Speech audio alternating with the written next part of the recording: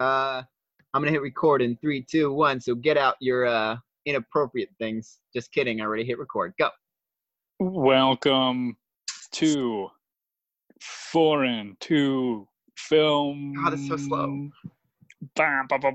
Okay, welcome back. This is the greatest podcast in the universe. I'm your host, Wyatt Hensel. I'm being joined today by Al Zerpapita. What's up? Cole Floatman. Yo, yo, yo. Tori is absent, and so we have a little filler. His name is Will Griffin. Oh, it's an honor. It's all boys today, folks, which is ironic because this is our first female-directed film. Today we're talking about Honeyland, the North Macedonian film directed by Tamara Kotevska and Lubomir Stevanov. Came out last year, and although it is North Macedonian, it is primarily Turkish, like spoken, like it's a documentary film. Yeah, it was nominated for both Best Documentary last year and Best Foreign Film, winning neither. You can find it on Hulu. You can find it on Hulu as of May 6th, 2020. We're reporting live from the quarantine. Yeah. All right, gentlemen. What did we think of this film? Oh, actually, Will. Oh wait, sorry. We should give the synopsis. Yeah. Will, do you want to give a blurb? In a land referred to as Macedonia, there lives a woman and her elderly mother. They are the last remaining people in this conclave village of like golden tribal stone buildings. It's kind of eerie, but she makes her living through being one of the last like completely natural beekeepers, and she goes day to day doing all these chores, checking up on the bees, and just living this completely baffling lifestyle. She goes to the markets, sells this honey, brings back the money, and then just lives until one day a nomadic family unit comes into the town, brings innumerable amounts of cattle and loud children, and the whole kind of world is just her whole world is turned upside down. That's a nice little blurb. Cole, do you want to give the quick blurb? Oh, heck I do. Okay, bees. Mom. Bees dead. Mom dead. Great. Yeah. Yeah, it's very sad. Oh, this is a documentary. Did we mention that? It is. Yeah. It's oddly narrative. You don't feel a lot of documentarial elements to it.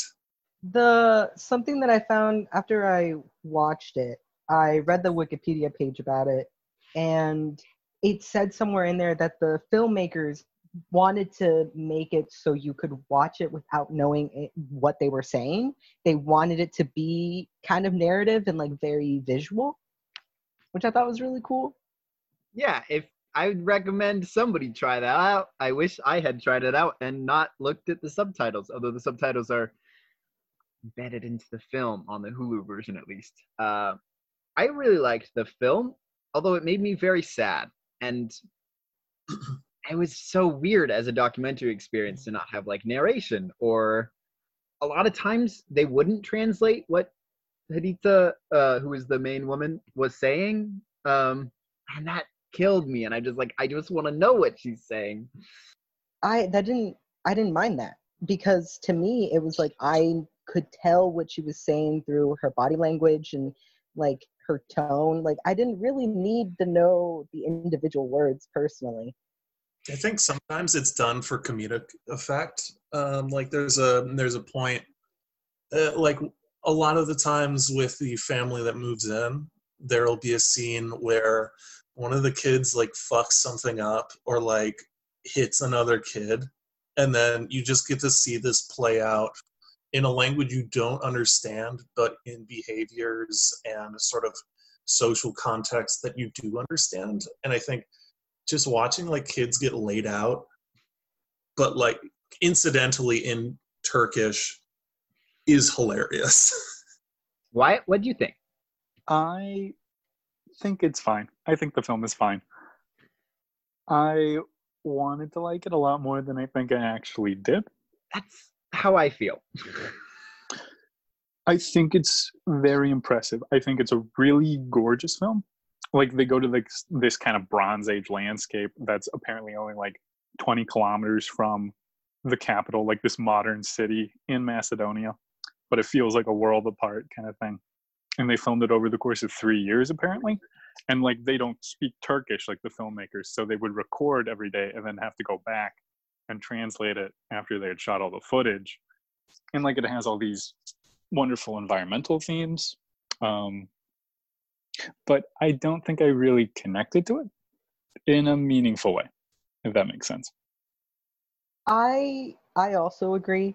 I feel like maybe I also wanted to connect to it more, but the problem is that once I figured out where it was going, where it was basically just like consumerism is bad, I just went, okay, the Lorax, and then I just sort of like, you know what I mean? Like I feel like the narrative was very interesting, and like obviously like it's not fictional, so like they couldn't put things in the story that were not there, but it like in terms of story it was not very complex, so it was hard for me to sort of grab onto anything, you know what I mean? No, I get that. One of the things was just how much it struck me how the filmmakers were. When later I was looking it up, I found a Lincoln Center interview with them, the filmmakers, and it was really interesting. But how much they were just talking about how much they completely stumbled upon this entire story.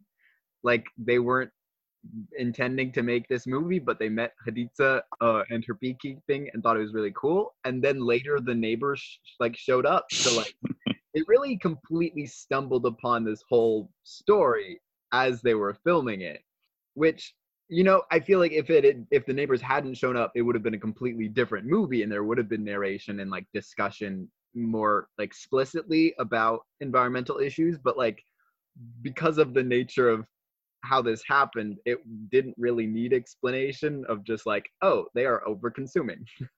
It's not subtle. It's No. not very subtle.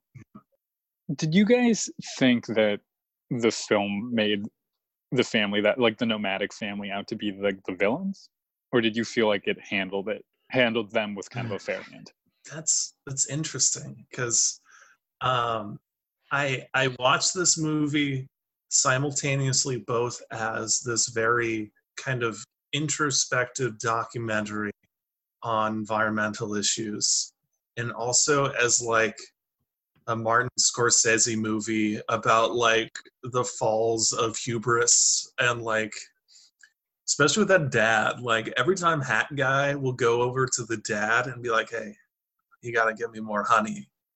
And then the dad's like, fuck, I guess I gotta take all the racks out. I gotta get all the honey. Gotta get more honey. And it cues like a montage of the dad getting honey and yelling at his son. And then it fucks everything up. And it just keeps going. It's easy to see the family as sort of villainous. But if you take a moment and think, well, what would you do? You can't do that anymore. They're very human, and they're doing what they have to do. Yeah, I think it's specifically the father, because like the kid, I really feel for the kid. I mean, the kids are getting smacked around quite a bit. There's so many. I mean? Like 7. And it's not the kid. Like the kids should not be in an environment where they're getting stung by bees all the time. Like this is a baby. It's you know what I mean? nightmare. Oh, when that baby cries, it's so sad. Yeah, and it's difficult because I think like I immediately go, well, this is the parents' fault because they shouldn't have all these children. But then it's like, well, they have the children. What are they going to do now? They have to somehow make money to feed them. But then it seems like they also are having more children to then help with the workload. And it's like they're just stuck in this cycle. And it feels like the father in particular feels like very stuck, and he is supposed to be the father, the provider. You know what I mean? Like the mother, like a family head, but not in the same. I don't feel like she has the same sort of pressure that the father does. I felt bad for Hussein in a lot of ways. Hussein's the father, by the way. Hussein's the father. Just every time the guy with the hat came around, it very much That guy. Like Hussein That guy's was. my favorite character. Hussein just very much felt like a victim of like market forces. I read a lot of comments and reviews afterward, and everyone was really hating on Hussein. But like the amount of times he argued with the hat guy and said, "No, we can't take any more honey. There's no more honey," and the hat guy would just be like, "Have you checked?" And it was like, I just see myself in that exact same situation, and I definitely would have caved. I'm not confrontational. I don't know. But I don't think the family really thought that the movie was anti them either. And I'm not sure that the movie itself was. Part of this interview with the filmmakers, they said that when they showed the film to Hussein, that his first comment was, "You made my truck look so new." Which I absolutely love. I think maybe he seems like a villainous because in contrast with, oh no, I don't remember her name. Haditza. Our protagonist. What is it again? Haditza, like she has like a very deep love for her mom. Like she is like taking care of her, and some like they sort of snap at each other every now and then, but you can tell that they have a very loving daughter-mother relationship. And so I think in contrast, the other family isn't doing that as much, or at least we don't get to see that. So it's much easier to judge them. You know what I mean? I think one of my kind of problems with what the film does is it kind of condemns this like overusing mentality, that like a lot of modern society is guilty of, but it doesn't really present like a plausible alternative for Hussein's family, like how to raise all those kids, like how to provide for them, if that makes sense, other than to exploit the resources, in this case honey. Because I don't think there is one. Like, I don't want to start getting socialist here, but like I don't think there's any real solution like that he can individually do.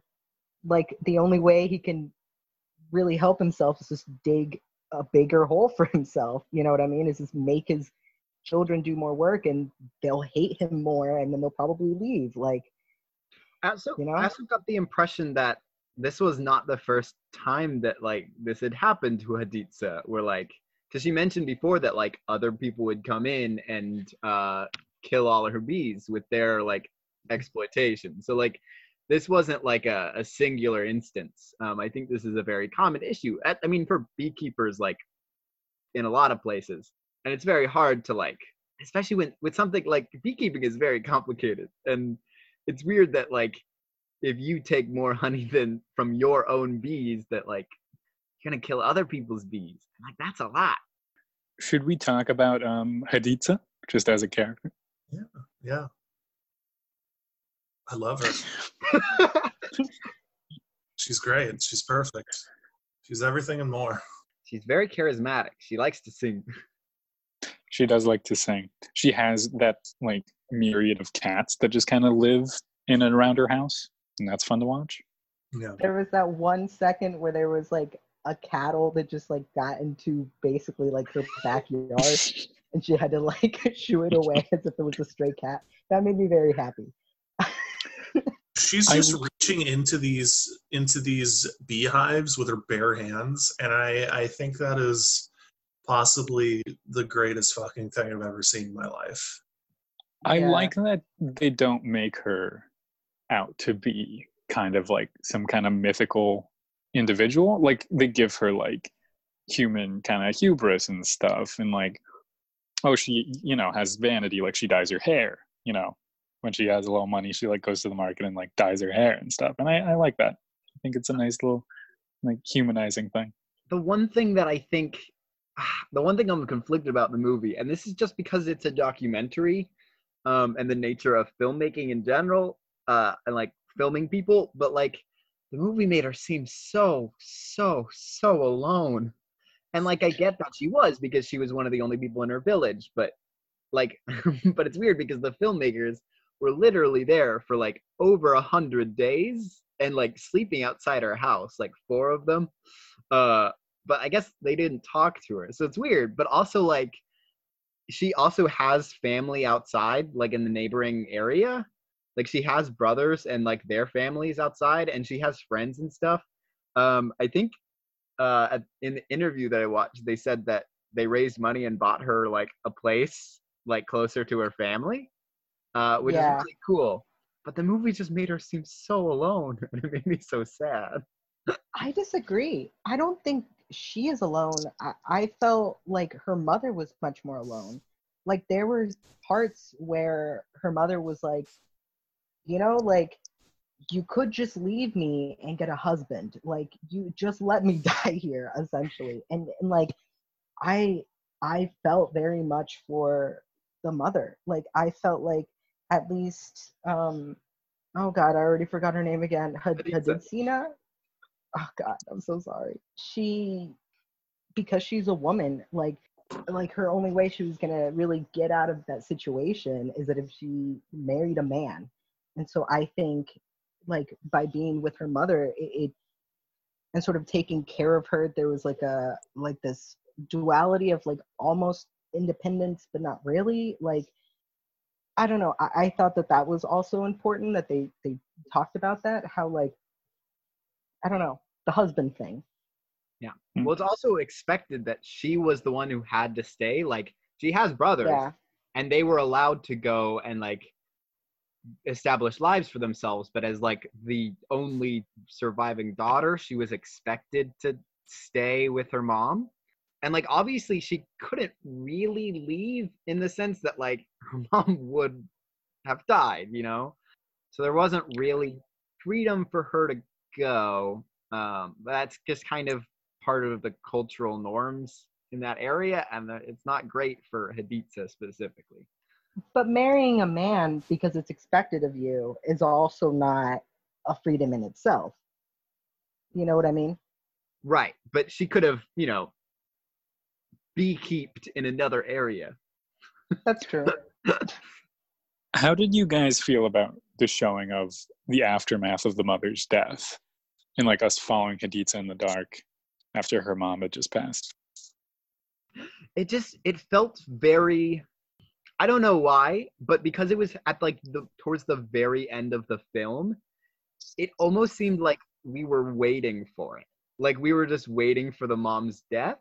And then when it happened, it was just like, it didn't take that much screen time. Like it happened, and then she just was doing the coyote fire thing, which we don't even know if that was in the same time period, because it was over the course of 3 years. I don't know. It felt very much like they were like, oh, we should show this. But it didn't really seem to take a huge part. Like it didn't come to the foreground. And honestly, as a viewer, it just felt like, okay, we're waiting for the mom to die. And then she did. I felt like it was incredibly intrusive. Like I didn't want, like I wouldn't want to be filmed while I'm crying over my mother's death. You know what I mean? Like I wanted to just turn away because I wanted to give her that privacy, is how I felt. I think I felt similarly to Al. I kind of felt like it was, I don't know, maybe a bit manipulative of the audience's emotions at the expense of Haditsa and her mother's privacy. Also, we see like her mom's corpse just kind of there. Yeah, I which don't is like that. Interesting, yeah. Yeah, I think that whole part is kind of symptomatic of the kind of narrative format of the movie itself, that because it's a documentary, it's based on real stuff, it is filming real stuff, but there's no real like rapport between the documentarians and Haditsa. You kind of have to tell this story through that. You can't just be like, interview Haditsa, be like, yeah, my mom's dead. But then on the other end of that, like, yeah, it's intrusive in a moment where you're at your most vulnerable. So it's very uncomfortable because you're like, yeah, I'm watching this. I'm watching a story. No, wait, no, I'm not watching a story. This is a real person. Something which I'm really glad that when I read the Wikipedia page, it said that the filmmakers, like some of the money that they made, they gave it back to her to like buy her a house. Like, because sometimes it happens to me when I watch documentaries and you see like human pain, I then start to question, like, is this exploitation? And like, where, like, I guess as an artist, do you sort of like draw the line? And it reminded me of like a very different documentary that I watched called Here Kids, which was about homeless Black queer, but specifically like trans people. And like one of the things that like the filmmaker said was that like he like filmed a lot of like human pain that these people were going through, but he always sort of like asked for permission, and in return the trans woman, she approved it by being like, well, if we're doing this documentary, then you're paying for my food, you are paying for like you are paying for my food, and you're paying for my transportation, and like you're gonna essentially be my friend, and you're gonna basically take care of me because you are also filming me. And so I think that's also interesting. Like I don't know, I'd like to know that the people we film in documentaries are also being taken care of, if that makes sense. You can go to honeyland.earth right now and buy some of Haditsa's honey for $30. And it says some of the proceeds will go directly to her. That's a lot more than the 10 euros that she was getting on average. That's true. That's true. I'm sure some of that goes to shipping. Also, apparently, Hussein has a 8th kid now. Has a what? He has an 8th child. Oh, yes. Right after the documentary. I will say, as a sum up for this whole movie, if you are looking for a good documentary on beekeeping practices and how to raise bees, this is not that movie. It's not that documentary. It's not really that much about bees. You're not going to learn too much about honey making. This film dedicates like 2 minutes to like filming a little boy throwing rocks at a cow. That's a pretty good. It's it. a pretty good sequence, though. Also, the oil wrestling. I was very happy. I wanted to see more of that kind of stuff.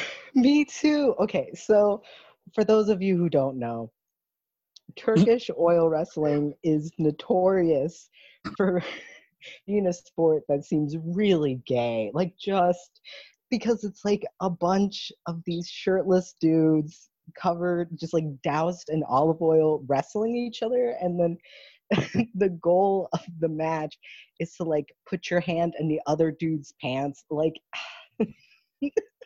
so I was very happy to see it. It's the perfect sport. One thing that I wanted to, it was like a real throwaway moment, but I thought it just kind of highlighted, oh, right, we're in the Balkans. When the neighbors first come in, Haditha looks out the window and like turns to her mother and says, they're Turkish. it was very much a, oh yeah, this is a very sectarian region. I don't know if she spoke Macedonian, so yeah. I guess she probably didn't. Haditha didn't, because the filmmakers couldn't talk to her. So, all right. Does anyone have any kind of final thoughts? I guess I just thought it was like a very beautiful film rather than a film that has a lot of commentary. But I think that there's still a place in the world for that. I'm glad it exists. That's fair. Should we go around and give our rankings? How many bees out of 6? 6 bees? Yeah. Okay, I'll start because I like to do that. I'd say that I give it 3.8 out of 6 bees. I thought it was a good movie. I didn't really connect with it that much. Yeah, that's that's it. So like a 3 bees in a thorax kind of thing? 3 B's and a Lorax. Okay. Al? Yeah, I'm gonna give it 3 B's out of 6. A very middle of the road for me. Will? I enjoyed this movie quite a bit. There's something missing that I think should be there. I can't quite put my finger on it, but I did enjoy watching this. I really was into like the weird honey equivalent of Uncut Gems that Hussein was into through this whole movie. I just was fascinated by that. And Hadid's just the love of my life. And yeah, that kid throwing rocks at a cow is, for whatever reason, hilarious to me. So I gotta give it like 4.5 B's out of 6. Solid amount of B's. Yeah, one dead one. Sad. It's a really small bee. Killed by a murder wasp. Okay, but I have to Murder go. Hornet About is like those. the Murder Hornet is like the greatest name for like an eco-friendly metal band. Like I love that. I could keep All things. right, go on. I'm sorry. What? I'll give, this is a 3B movie. It's fine. Yeah. Oh, Yeah. there was one thing I wanted to touch on before we leave. I really did like the relationship between Haditsa and the one kid, whatever his name is. That little Oh. boy. Ah, I can't remember what his name was, but it was very nice because he was so scared of the bees. But he wasn't scared when she was doing the bees because she was competent at bees. If you Well, subscribe to our Patreon, then we will rank all of the Hussein children. Including where are all we gonna put Dead the last. baby? Poor Dead thing. last is the oldest one that doesn't do anything. yeah. The like teenage boy that just sort of like stands there and is like, The one that you know kind of smells, probably. Honestly, Yeah, I wonder, like definitely. one of them or two of them left over the course of the movie because like Yeah. I never. he's wearing like off-brand Adidas, but Hussein is wearing full ass Adidas. Pants. I just love the small child that is always eating food whenever we cut to her. Yes. She is a treasure. She's like 4 years old. Like, what were you doing at 4 years old? You were probably eating. All right. Thank you for listening to. Oh, did you have? Oh, I was gonna say, I'm gonna post the link to that interview in the show notes. Also, next week, if you want to follow along and watch the movies before we talk about them, we're gonna watch Shadow, which is a film on Netflix that you can find on Netflix. It's a 2019 Chinese language film out from China.